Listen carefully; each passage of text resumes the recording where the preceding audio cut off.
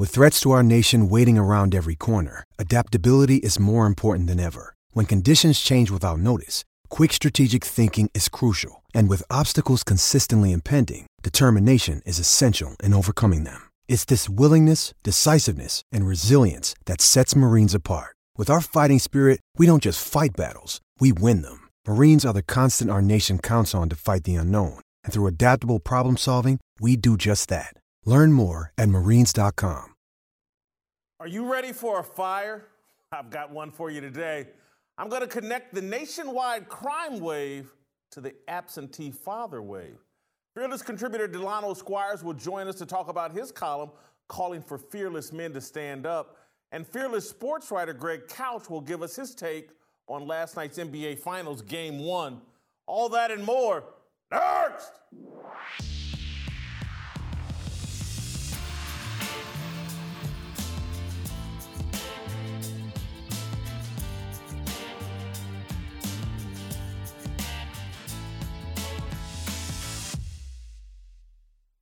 Welcome to Fearless with Jason Whitlock. I am Jason Whitlock, joined as always by my main sidekick, right-hand man, Uncle Jimmy. Fantastic show planned for you. Let's get it rolling. Let's start a fire. No longer able to constantly troll Donald Trump for clicks and ratings, corporate media outlets are returning to a familiar friend for traction and relevance: crime. Yeah, if it bleeds, it leads. That's an old adage from television. On Tuesday, corporate media focused on the apparent crime wave thrashing America over the 4th of July weekend. CNN published a story titled, "More than 230 people fatally shot in shootings over the 4th of July weekend." All right, if you actually took the time to read the story, you'd learn that the death toll was a 34% drop from a year ago. 233 fatal shootings compared to 314 in 2020. I'm not suggesting violent crime is declining in America. Last year's numbers were skewed because of the tragic death of fentanyl freedom fighter Reverend Martin George Floyd Jr. III. That legalized violence across our major cities. Violent crime is up. Black Lives Matter, Antifa, and the Defund the Police movement have been successful in making major American cities where poor black communities are, they've made them more dangerous. Mission accomplished, guys. Great job. My point is that with Trump out of office, corporate media will not ignore the 2021 crime spike the way it did the summer of George Floyd, rioting, looting, arson, and murder. Gun violence, and I put that in quotes, will be the corporate media's go-to narrative of choice. I've never owned a gun. I've never thought about owning a gun until the last few years when BLM and Antifa started burning down cities and promoting a race war. But now, I think about buying a gun pretty much every day. I don't think America has a gun violence problem. America has an absentee father problem. The absence of fathers has more to do with America's crime wave than the presence of guns. The American zip codes with the highest percentage of non-nuclear families have the highest violent crime rates. Corporate media refuse to address this. They ignore the absentee father crime wave the same way they ignored the Reverend George Floyd crime wave. It's enough to make you think the mainstream media are completely uninterested in solutions. They only want ratings and power. Or maybe they just want to confuse and distract. Over the 4th of July weekend, I traveled home to Indianapolis to spend the holiday with family and friends. On Sunday, I attended a backyard barbecue with about 30 people. I started a conversation defending disgraced comedian Bill Cosby. I support Bill because he's the last popular icon who defended the traditional black family, argued that Black Lives Matter, the LGBTQ agenda, and the Democratic Party are attacking traditional families and want to remake the nuclear family. I further argued that black people will not rise out of the chaos and dysfunction until the black man returns to lead black families and black communities. Jimmy, you would have thought I burned a cross in the middle of the dining room. I'm not kidding. People's minds exploded.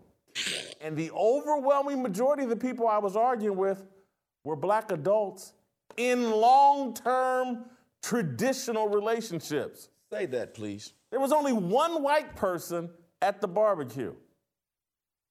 My point is, corporate media disinformation has confused us, black people, to the point we don't even know what really ails us. We think it's Trump or gun laws or Proud Boys or the so-called insurrection. It's the absence of fathers or the emasculation of fathers. The black community is controlled by feminine emotion. We have a matriarchal culture. Oprah Winfrey, Stacey Abrams, Kamala Harris, they're the gold standard of blackness. The lesbian founders of Black Lives Matter are the silver medalists. DeRay McKesson, Little Nas X, Don Lemonade, they take the bronze medals. A black heterosexual Christian man, any black man like Martin Luther King Jr., finishes in last place. Well behind George Floyd, Eric Garner, Michael Brown, Rayshard Brooks, or any other black man killed while resisting white police officers. A lack of emotional control causes young black men to settle disputes with guns rather than dialogue or avoidance. That problem won't be fixed until black fathers not only return to the home, but reassert themselves as leaders of their homes. Jimmy, that's my fire for today. Woo! You gonna throw some lighter fluid on this? You gonna try to put a fire extinguisher to it? I don't know, man. It's not a joke, man. I think the thing that sticks out to me, first of all, is that in society, women nowadays, especially our women, they love to tell you, girl, I need me a husband. I need to find me a husband. You know what you never hear them say? I need to find me a man. You want a husband, but she don't want a man. Damn, that's pretty good. I'm just saying, that's my thought, because you're saying what we need, right? What you're saying we need ain't really what they want. Because if you give them what they need, you're going to take them out of their position of power. Women are enjoying running shit nowadays. They don't want no man to come in there and say, hold on. You know what women really don't want to hear a man tell them? Honest to goodness. Shh. Shh. Look, and I know right now people are like, man, these two sexist pigs. And I'm just wanting my conversation back in Indianapolis, I'm talking about, and these are with friends and family that I truly love and have known my entire life. But that's kind of where the conversation started. I'm not going to call her name, but somebody very close to, you've met them, they live out in Los Angeles. I'm very close to them. We've all been to dinner. You only let me meet her once. She's kind of good looking, I'm going to tell you. Stay away from her.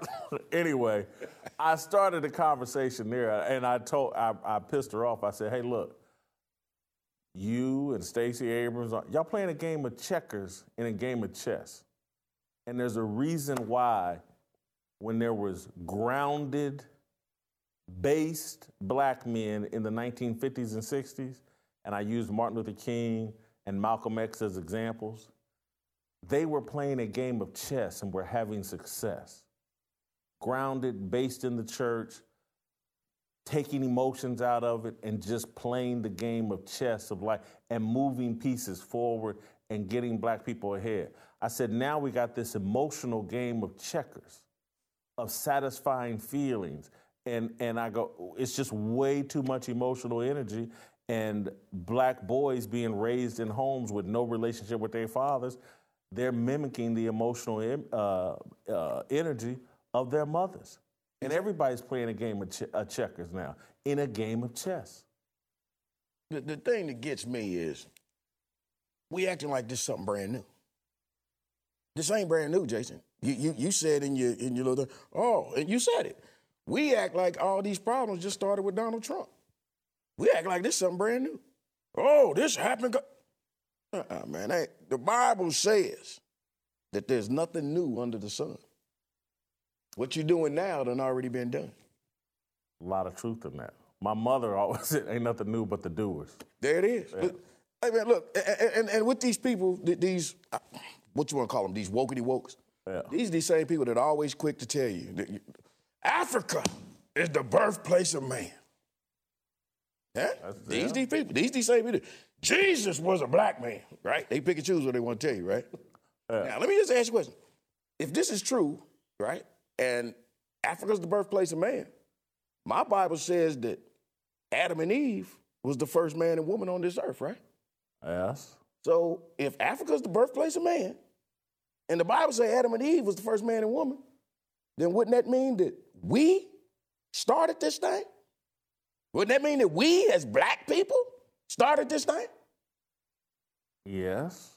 Okay, so I'm just sitting there saying, man, look, we all know the whole story of Adam and Eve. I mean, if we want to claim it, we know the story. God gave Adam and Eve the world, gave them everything. Said, just don't eat off of this one tree. That's all you got to do. And you can do whatever you want to do. Adam is the man of the house. Adam leaves the house, leaves Eve at the house. And what do Eve do? Go strike up a conversation with the devil. And what the devil do? Talk. Girl, go ahead and taste this thing. Huh? Ain't that what happened? That's what happened. Adam comes back home after doing what men do back then. I don't know what the hell they did. What they do? Killing lions? Building pyramids? I don't know. Maybe he had to have a maybe he had to have a face conference with God, a FaceTime call with God. Maybe these are the things he had to do. He walk in the house, he see Eve with that old dumbass look on her face. He talking about, Eve, what the hell did you do? She talking about, huh?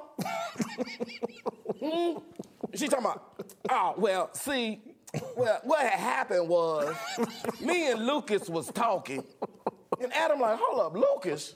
You talking about Lucifer? Whatever. Anyway, I knew you was going to say that. So we was talking, and, Adam, he was telling me that the reason God don't want you to eat from this tree is because God don't want you to be as smart as him, Adam. That's why. And what Adam should have done right then and there, and I'm telling you, man, listen to this. If Adam would have stopped right then and kicked Eve's ass out of the garden immediately, and Adam should have made an emergency phone call to God. Hey, God, listen, man, I'm sorry to bother. I know you're busy, but, man, let me tell you what the hell this woman just did. I need to know, God, I didn't have nothing to do with this. If man would have done that right then and there, we might be having a different conversation right now. But instead, what did we do? We did what we as all black men do, and we choose to please the woman, and we refuse to serve God. Huh? And now that's where we are. We as black men have been running from God since we left the Garden of Eden, and we still running from him. And look what happened. Adam and Eve had 2 kids, Cain and Abel. And what happened? Cain slayed Abel.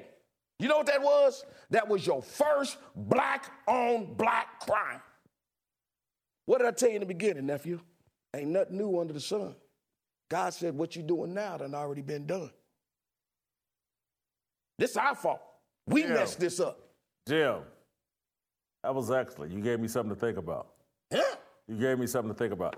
I need you all right now to go to youtube.com/Fearless with Jason Whitlock. Subscribe, hit that notification button. Support this show and support a level of truth and honesty and conversation that you've been dying for. All right, we're going to bring in Delano Squires. Delano has written a wonderful article, a debut article for theblaze.com and for Fearless.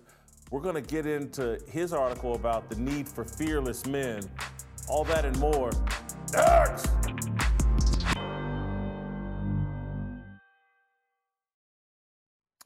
Welcome back to Fearless with Jason Whitlock. Jason Whitlock, joined by Uncle Jimmy, as always. All right, let's roll out to Washington, D.C., and bring on the newest contributor to Fearless with Jason Whitlock. He'll be writing columns for Fearless, and he'll be making regular appearances right here on this podcast. Delano Squires, a father and husband and deep thinker in Washington, D.C. Delano, welcome to the show. Thank you for having me, Jason. You've written a marvelous debut.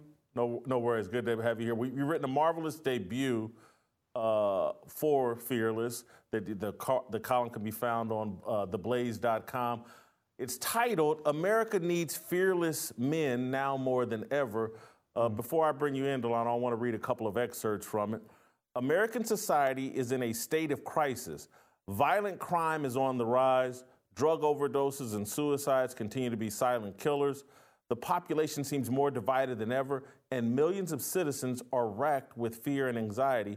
Each of those outcomes is driven by multiple factors, but one that is undeniably tied to all of them is the failure of men to protect, provide, and lead.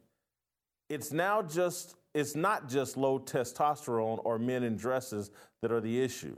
The problems most prominently on display are a loss of virtue, honor, dignity, courage, and responsibility. To quote C.S. Lewis, we are producing men without chest. When men are weak, women and children suffer.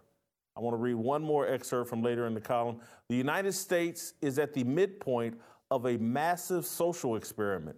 Since the 1970s, radical feminists have used law, policy, and culture to convince our society that girl power means mimicking the sexual behavior and social norms of men.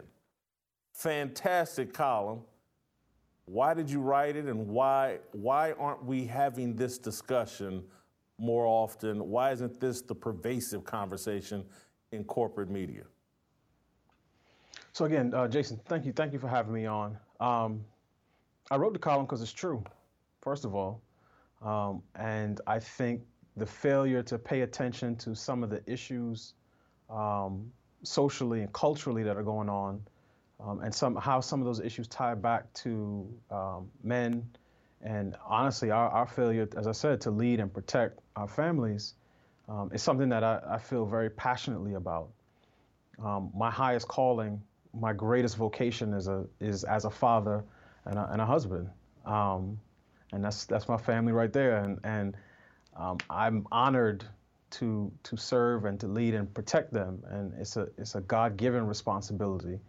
And I think when, as I said, when men are weak or absent, even if they're physically present, if they are emotionally absent, everybody tends to feel the impact. So I thought it was important to bring light to that issue, and particularly in the African American community, the issue of family is one that is almost never spoken about publicly. Our leaders, for some reason, believe that the opinions, the values, the beliefs, the behavior of white people in faraway counties and states is more important to the ultimate, prospects of black families than the beliefs, behaviors, and actions of black people.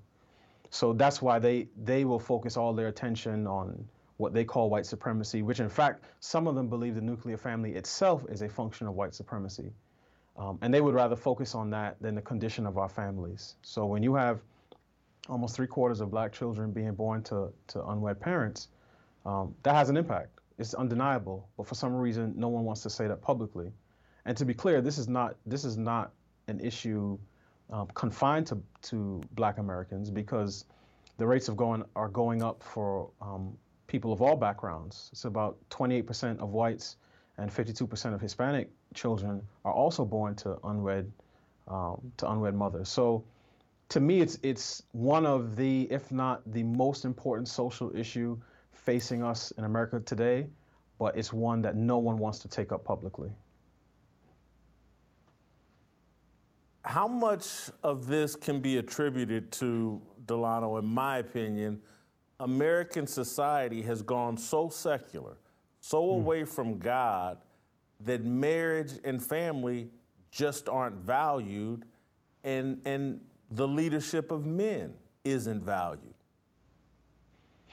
I think I want to say 100% of it is due to that. See, so as I wrote further in the column, I tend to form my opinions. I'm a Christian. I'm open with that. Respect other people's beliefs, but my worldview is a biblical one. So when I look for the expectations of men or myself as a father and a husband, I look to the Bible. And even the saying that there are such things as men and women and that there are only two sexes is a controversial statement nowadays. But it wasn't a controversial statement to anyone prior to 5 years ago. So when I think about God creating, men and women in his own image and likeness, and the first family forming, in Genesis, where it says a man should leave his father and his mother and cleave to his wife, I think our departure from that standard has caused many, many issues. And I think, as you said, the secularization of our country and our political apparatus has aided that. So the culture tries to undermine families, at every turn, whether in schools. People talk about, critical race theory, but that's not the only thing that schools are doing. Schools are trying to indoctrinate our children in all types of ways. In fact, when my wife and I were searching for a school for our daughter, I was doing some research and I found some of the schools were using, a curriculum that was brought to them through Black Lives Matter at school. And one of the lessons that they had for students as young as 3 years old was on transgenderism. And they would have students watch a video about a person named Jazz Jennings, who has a show on cable. And after the students watched that, they would be able to define the words transgender and non-binary. And I'm not sure why anyone thinks that's something that 3-year-olds need to be learning.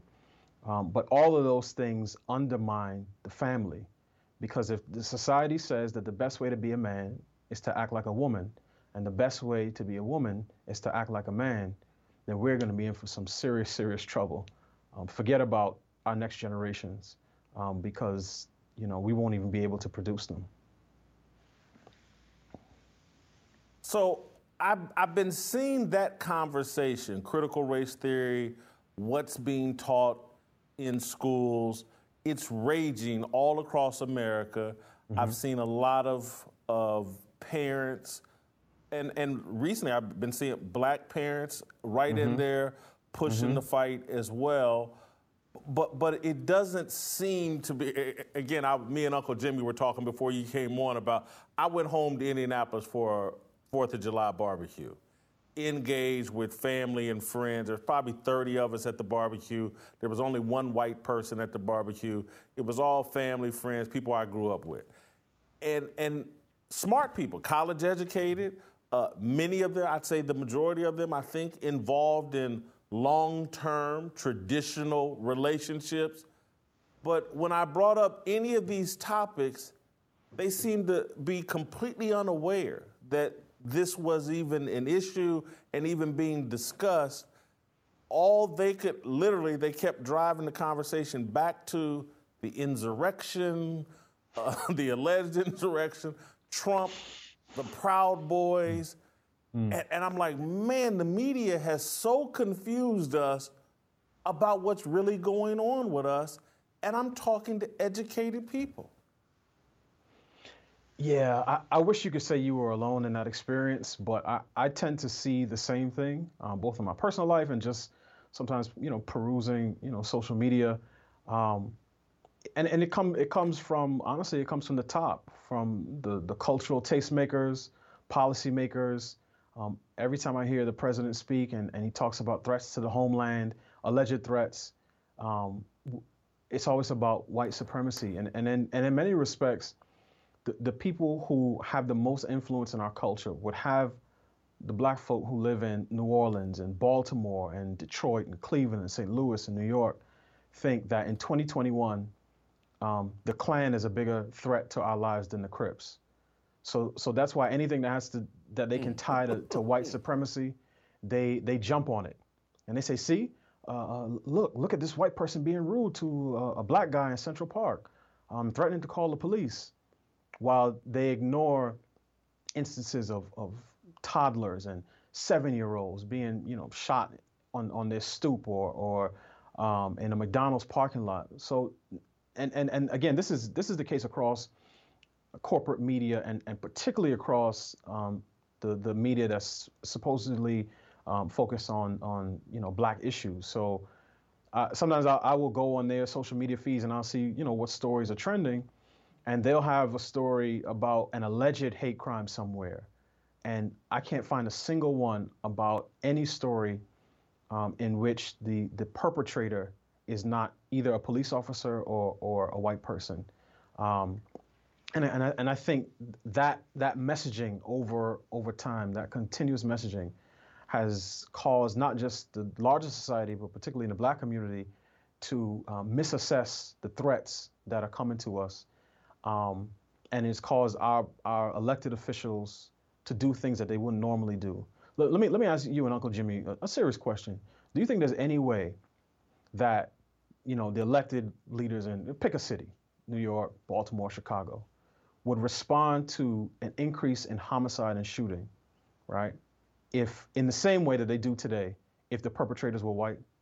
Do you think if the Klan was the one shooting up, East Harlem or West Baltimore, that the response from the mayor would say, well, we just need more jobs and recreation centers and more activities for those perpetrators, and then they wouldn't engage in this violent behavior? Of course not.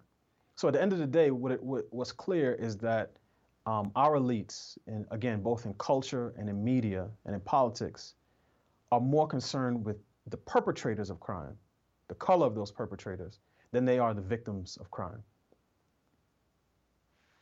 I'm going to give you an example of something we talked about over the 4th of July weekend, because literally 3 blocks from my mother's condominium, gated condominium community, but literally 3 blocks from her at the Speedway gas station, a 49-year-old black man attempted to steal 4 Red Bulls. He walks out of the Speedway gas station with the 4 Red Bulls, and an employee of the Speedway, another 49-year-old man, followed him out and shot him in the head. Wow. And we were talking at this barbecue about, like, wow, if this guy that followed him out had been white, this would be national news. Everybody in the country would be talking about this. Mm-hmm. But because it was another 49-year-old black man, it's a nice little local secret in Indianapolis. I'm going to add another layer to it that blew my mind away, Delano. It's like, the guy that followed him out is a pastor at a church. It was, in the name of Jesus. I'm just like, wow, this is an amazing story. And I didn't know anything about it. I didn't know anything about it till I got home, and we were talking about it, and I said, I was like, we know what very well that if this was a white guy, everybody in the country would be talking about it. I want to go back to your column. You made an analogy towards the top of your column about the need for fearless men, and you gave an analogy about a mob coming to someone's door. Explain that analogy, because I want to tell you what it made me think of. But explain that analogy, or walk us through that. So when I was writing, the picture in my head that I have of that particular passage, right? So I talked about a mob coming to the door of a local family, banging on the door, expecting to see the man of the house respond. But when the door opens, it's a teenage girl holding a rifle, right? I actually thought about one of the scenes in Malcolm X where the Klan came to the Malcolm X's, his family home, and his dad answered and shot his gun off and ran him away. So that was actually what I was thinking about as I was writing it. But really what I'm trying to say there is that when men are absent or asleep or just, have abandoned their post, that everyone else in the house feels vulnerable. And I tied that in the column, again, particularly in the African American community. We used to have leaders. So I referenced C. Dolores Tucker and Reverend Calvin Butts, who would stand up to any threats, right, whether they be foreign or domestic, so to speak. And we actually had a point in the early to mid 90s where some of the excesses of hip hop culture, right, the violence, the degradation of women could have been addressed, but for whatever reason, the culture, so to speak, and the consumers chose to side with the artists rather than the elders. And I think we have seen the impact of that lack of protection in our community for a long time. And again, just to go back to it, if the people perpetrating these images and using these terms, you know, and singing these lyrics were not black, our community would have a very, very different response to it. So for whatever reason, we think that race hatred is more important than self-hatred. And that's something that at a certain point we're going to have to address honestly, whether privately or publicly. But the problems are not going away. And I can tell you one last thing on that particular analogy. The person it makes me think of more than anyone, oddly enough, is Candace Owens. And I know a lot of people don't like her. She may be controversial, but she says things, and particularly around the impact of culture, that almost no other black leader, and certainly none who identify as Democrat or on the left, will touch publicly. Now, privately, we'll say a lot of things in the barbershop, at barbecues, at family events, but publicly, we'll say, oh, what Cardi B and Megan Thee Stallion says, it doesn't matter. You know, who cares? It's just them expressing themselves. And then in the next breath, we'll say that representation matters and kids want to be what they see. But I think she reminds me of that little girl holding the rifle. And sometimes she may not use it in ways that people like. She may fumble it. She may fire off an errant shot. But that's the picture you have when the most outspoken sort of public figure on the issues of black culture is a young black woman. That means somebody else has abandoned their post. I'm going to tell you what your analogy made me think of, and Okay. I almost called you and or wrote you a note and say, you want to put this in your column? And I was like, man, this is too hot, because this analogy is piping hot, and it's controversial, but it's what I really believe. And so I'm reading your piece, and I'm thinking about the damage being done by portraying all masculinity or virtually any form of masculinity as toxic. And so no one wants to really be macho or masculine anymore and take on, you know, damn near opening the door is damn near controversial. If you open a door for a woman, it's nearly, you know, it's an insult almost. And so, and Delano, you know, my guy Curtis Schoon that I was doing a podcast or weekly podcast with, he actually pointed this out to me months ago, maybe a year ago, when the Breonna Taylor thing got piping hot. And everybody's upset about Breonna Taylor getting killed.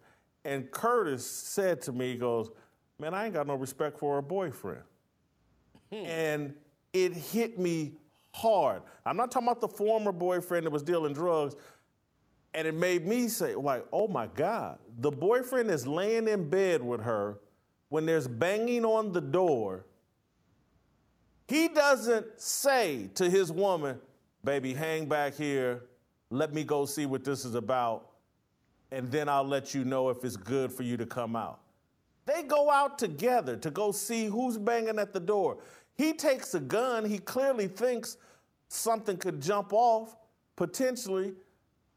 Again, and it just helped me, like, we've so demonized masculinity, and women have so jumped up that they standing shoulder to shoulder with us, and we think it's okay to carry them into danger.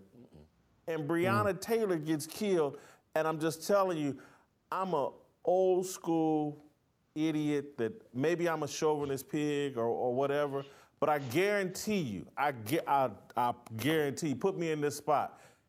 If the only person that would have got killed that night would have been me. That's all. Right. Because my woman would have been. I ain't gonna shoot no damn police. I'm sorry. No, that's a lie. I ain't shooting no damn police. I'm sorry. Jim, I agree with you. I would have never shot at him. But I'm just saying, if somebody in my home would have got killed, They would have had to walk back into that bedroom and execute her. She wouldn't have been standing out in the living room with me or anybody until the trouble was clear. And that was, when I was reading your deal, I was just thinking like, man, we've got this whole thing just screwed up. Men refuse to be masculine and carry themselves with honor. And it's like, if the Titanic happened today, it would be filled with men, and women would be back on the boat drowning, and all the life rafts would be taken up by men. I don't need your life raft. I can go by myself. It's a sad irony, right? So in one respect, you'll hear people say, the black woman is the most unprotected and unloved person in society. But then when black men want to assert themselves and their masculinity, they'll say, well, that's toxic. We don't want that. So, and I think you've seen the effects of that. And it's not just black men. I think men in general of later generations are just, they're soft and insecure and indecisive. They won't plan dates. They won't take initiative. I mean, 80 years ago, at 22, a guy would have already served a tour in Korea or overseas somewhere, come back home, took a job at the plant, and married with 2 kids. And now a 22-year-old needs a comfort squirrel and a coloring book to deal with the results of an election. So we in many respects, like many things that the United States produces, we're not making them like we used to. And that's going to be a problem, because a lot of times when I see guys nowadays, I just ask myself, is this the type of guy that a woman can build a life with, right? Can he be a solid rock for a family? When they come home with their issues, whether a wife or children, whether at work or at school, is he going to be solid? Or is he going to run out first when things start to get tough? And that's really what I would like to see in our future generations, because we're a country at this point, almost all of our public conversations are about history, right? And I respect and honor the past. But any people that spend more time talking about the society that their ancestors had to endure rather than the one that their descendants will inherit is going to be in trouble. So I'd much rather keep my eyes downrange, thinking about what this culture will look like, the one that my children will inherit and their children, because right now I'm raising my grandchildren's parents. So I tend to keep my eyes on that. And right now it's not looking particularly good. And that's why I think we need more men who are willing to, and particularly black men, who are willing to stand up. Everybody talks about using your voice until you use it for something that they don't like. And use our voice and say, look, we're going to be reckoned with. If you're coming in and you're bringing solutions, all of your solutions, I don't care if you're a Republican or conservative, if all of your solutions start with the government, you're doing it wrong. The family is the first institution that God created. Before prophets and before priests, there was a family. So if you have a forward vision for any community that doesn't involve the family, again, you're doing it wrong. You need to start from scratch. Delano, we'll end on this note. You say we're at the midpoint of this social experiment. Right. Give us your prediction. How does this end? That is a great question and a timely question. And for me, I can't help but think about, the Come words on, man, answer the question, man. I got you, Uncle Jimmy. I can't help but think about the words of my pastor this past Sunday. We were going through, one of the Old Testament books of prophecy, and things were really looking bad. But again, if your hope is in something bigger than yourself, and particularly if your hope is in Christ, I'm confident that we may lose a few battles, but ultimately we will win this war. Delano, thank you so much. Great job. We'll see you again on Friday. All right, I need you guys that are watching, listening right now to subscribe. Hit that youtube.com/fearless with Jason Whitlock. Hit that subscribe and notification button. Don't go anywhere. We got a lot more good stuff coming up. Greg Couch, another Fearless contributor, He's going to give us his take on Game 1 of the NBA Finals. We'll switch gears, talk some sports, back away from the super serious conversation, and get into one of my favorite lanes, or used to be one of my favorite lanes, the sports lane. All that and more. Nerds!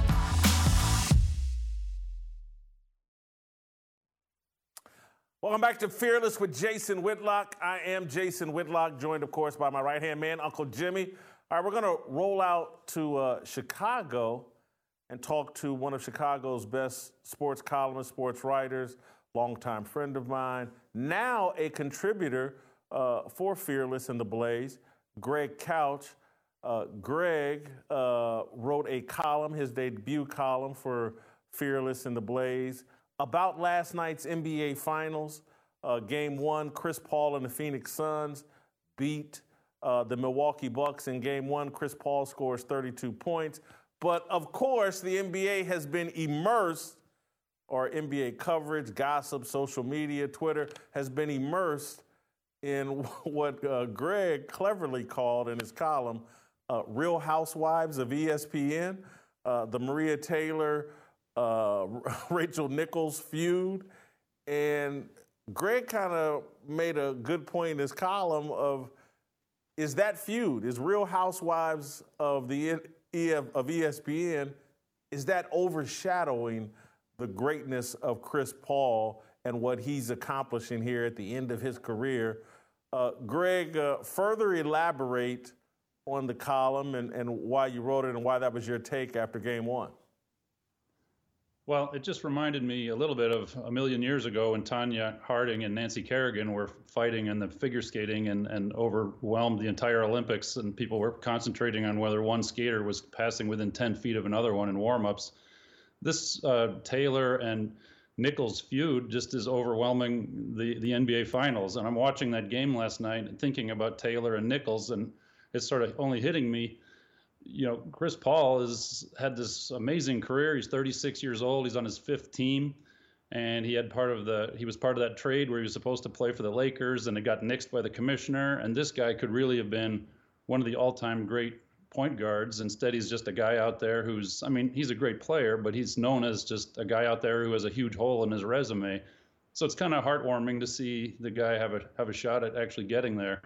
But meanwhile, it's hard to not look at the traffic accident on the expressway between all the ESPN celebrities that they have over there who are fighting it out, backstabbing, and there's no one is a victim over there. All those people are fighting it out in a dirty kind of way, including Nichols, although a little less her than Taylor. So it's hard not to look at that, but it's unfair and makes me feel like Paul really deserves his moment.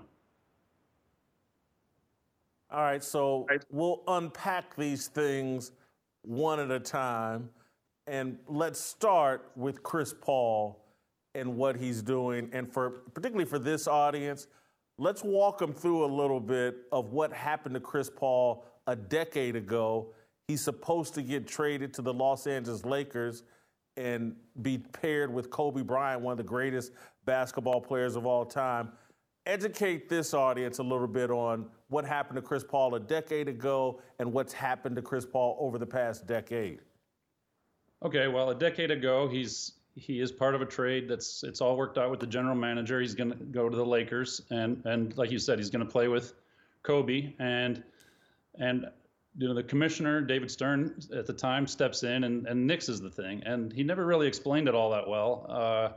Years later, he came around and said, well, the trade was a bad one and not too fair.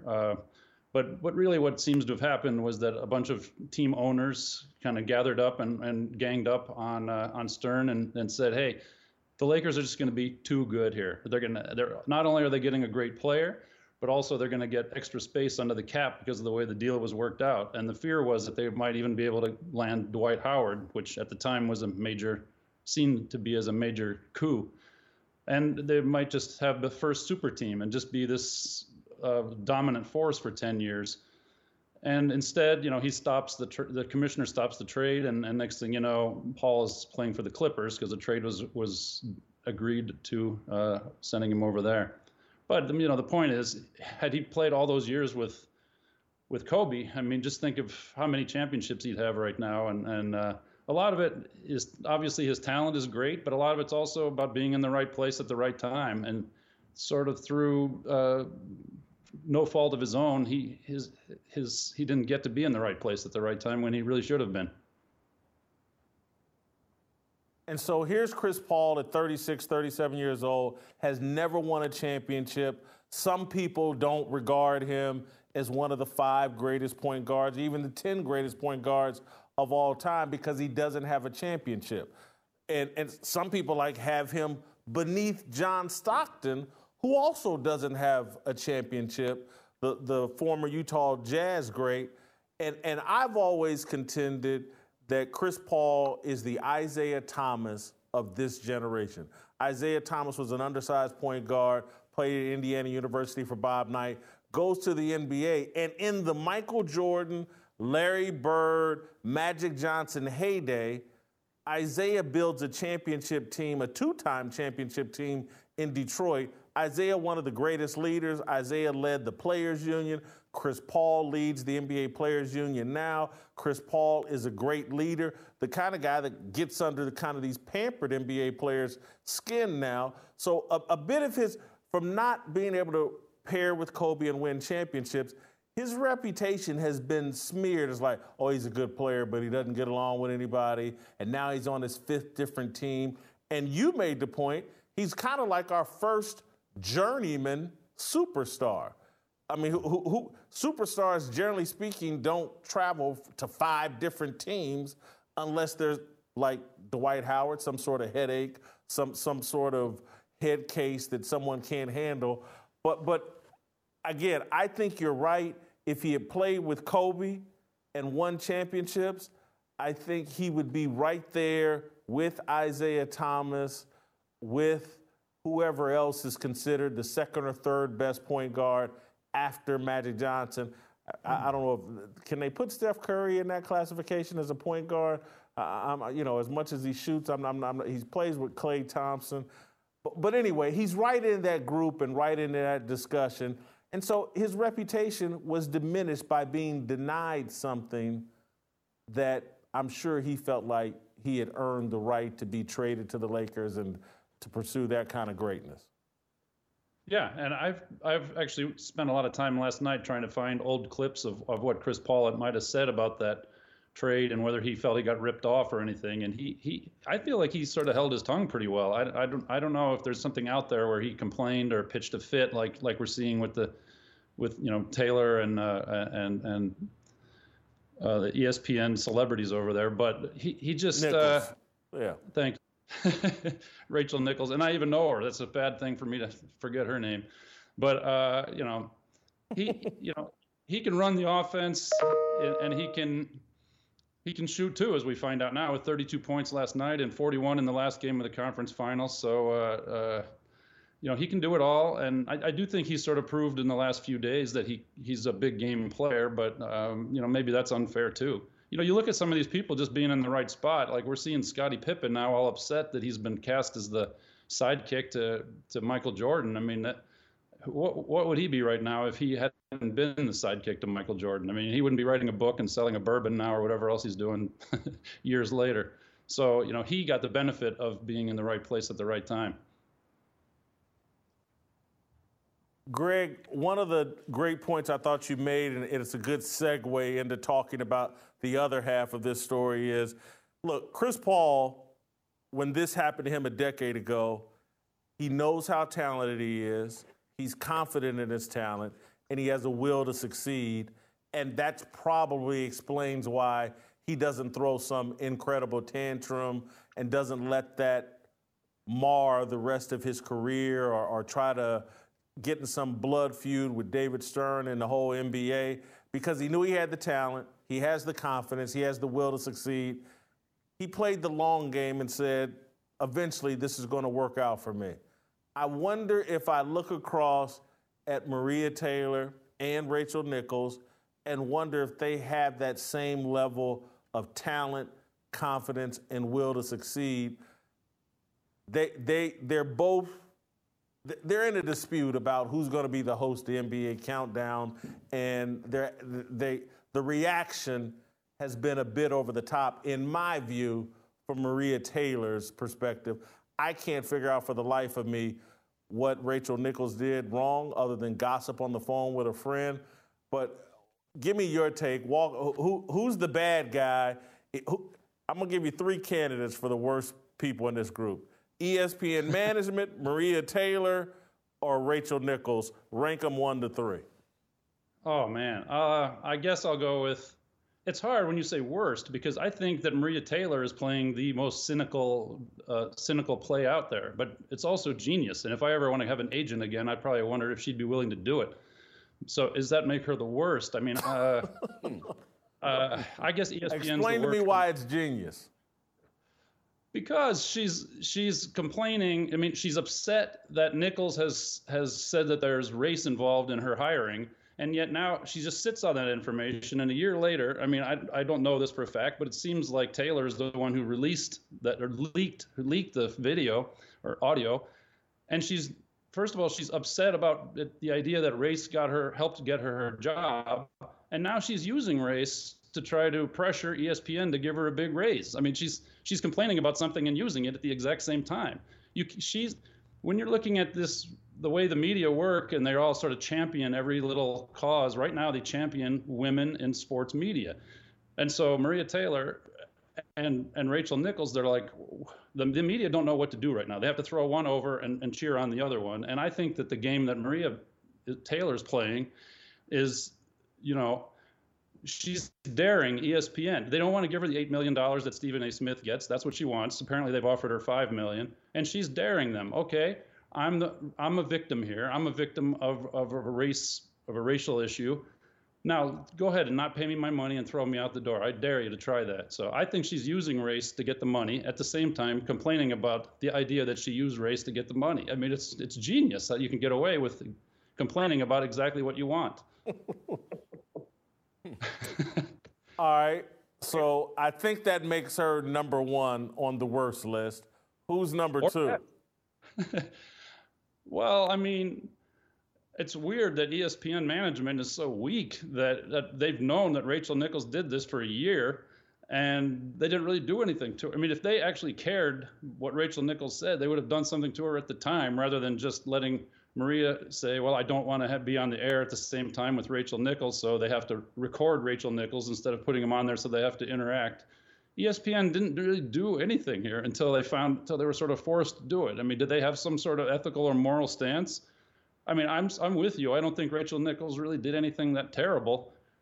She did a few things that are sneaky in its own way. But what is ESPN's stance? We're okay with you undermining someone as long as nobody else knows about it. I mean, what are they actually standing for? And now they're going to have to pay for their weakness. It's just weak management.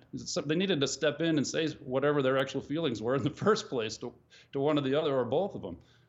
As for Rachel Nichols, I mean, she. Go ahead. No, you go ahead. I'm sorry. Oh, well, Rachel Nichols, I mean, she was having a private conversation, and if I lost out on a job that I had, I'd probably be whining to a friend of mine also. So it's hard to get on her too badly, but she was going to someone who has access to LeBron. She was getting advice from him. She was seeking advice from him on how to get through this. And, I mean, maybe she was after keeping Maria Taylor from getting that sort of access to LeBron or something. I don't know what she was after, but it wasn't all 100% just innocent, niceness. I mean, she was after. I don't really mind that she said that Maria Taylor race was involved in her helping her get a job, because I think that's probably obvious. But she was after trying to fix the problem. She was seeking help. She was asking for advice. And but I do know that if she's in a hotel room and ESPN has set up cameras and microphones there, and somehow they recorded her when she's in her private moment, she should be suing somebody over that. Thank you. Thank you. She should be suing somebody because they took her show off the air yesterday. They denied her. She was the sideline reporter for the NBA Finals.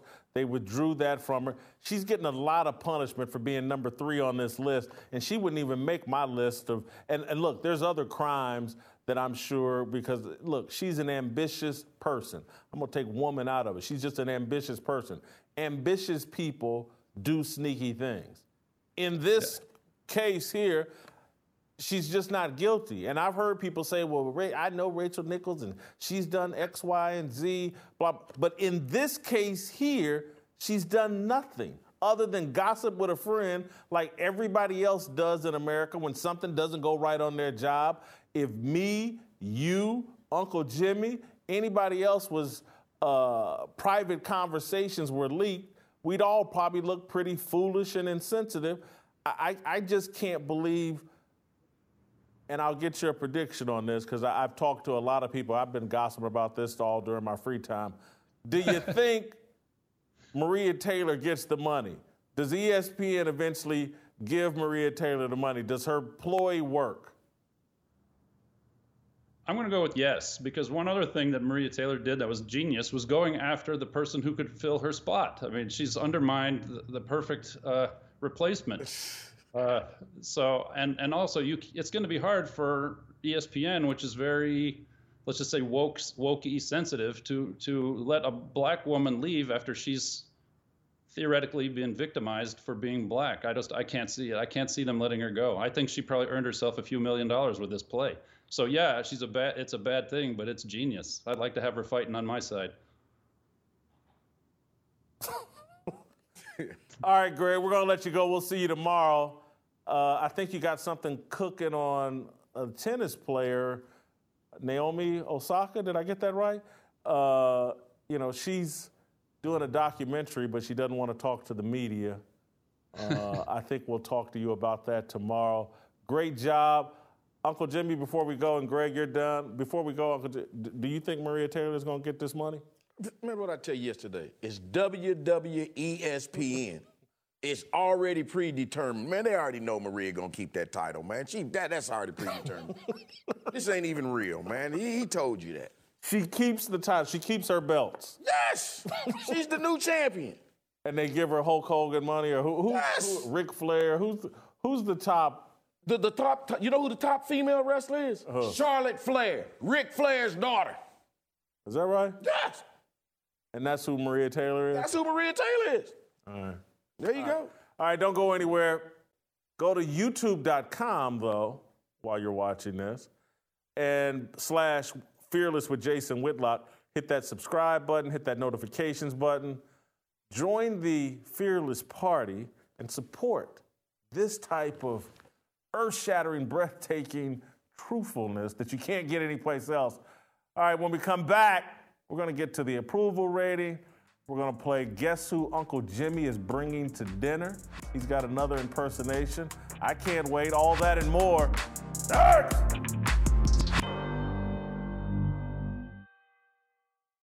All right, welcome back to Fearless with Jason Whitlock. I am Jason Whitlock.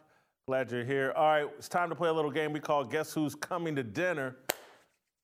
Uncle Jimmy does an impersonation, and I try to guess who it is, who you're bringing on to the show. You ready? I'm ready, man. Let's go. All right. Well, ready? Here we go. Go ahead. Let me guess who's coming to dinner. Ready? Here we go. First of all, let me take this off here. All right. Okay, right? Now, yeah. Get my hair up like. Doing your Jalen Rose again, or what? No, wait, hold on. Let me take my glasses off. Okay. Who? Okay. I don't. Yeah, okay. Well, okay. Hold on. Let me go back. Yeah. Chicago had 100 shootings. Had 100 shootings in Chicago. It's terrible. Did you see it? Trump people came out and was shooting everybody. In Chicago, remember what happened? What? Look, man, Chicago don't care about what's going on with these black people out here, man. They don't care. Who are you, Jesse? You Louis Farrakhan? No, man, look, who's the mayor? Who's the mayor of Chicago? What's her name? Lori Lightfoot. All right, I'm her twin brother, Larry Lightfoot. That's who I am. Okay, and I'm out here, I'm talking about the injustices that's been going on in the streets of Chicago. The Trump administration and what they doing out there. Trump's out of office. It's still all of that. They're not caring about the plight of the black man and what's happening in Chicago. What about Jussie Smollett? What about Juicy Smollett? They still ain't. Jussie, you mean? Yes, Juicy Smollett. They still have not found. Look what they did to that boy, man. Who? Look what they did to Juicy. What did they do? They tied a noose around his neck and then made him go to Subway. And then talk about that boy. Talking about that boy did that to himself. Black people can't tie their own damn shoe. How the hell they know how to tie a noose? That was a hoax, Jim. That was real. He hired two people to... Look, me and my sister ain't close, okay? But I know for a fact that was real. Now, that's another subject. She stole one of my girlfriends, and we ain't never been the same since, but I forgive her. Ever since then, I shunned off white women, by the way. Hold on. So, Lori Lightfoot... My sister, my twin sister. Has a twin brother... Larry, is that who you say? That's who I am, yes, sir. Larry Lightfoot. And I'm out here in these streets every day speaking about the injustices that's going on in my city of Chicago. You do kind of look like Lori I'm just Lightfoot. telling you. I'm out here trying to put in the work. I'm making it safe so that your kids can go to the bathroom with a transgender person.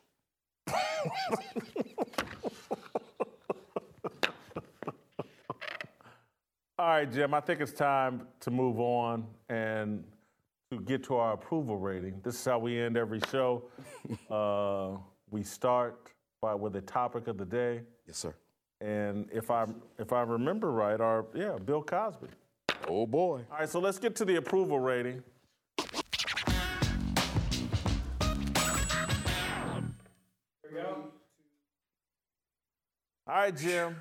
Bill Cosby is our approval rating, and I'm a little bit nervous about how you're going to rate Dr. Cosby here. I started out the show talking about a little bit about why I still have respect for Bill Cosby, but not. I hope you don't go overboard with too much respect. Man, I have nothing but love and respect for Bill. Nothing but love and respect. Honestly, so I have nothing but love and respect for him. I ain't got there's nothing else. Jim, What?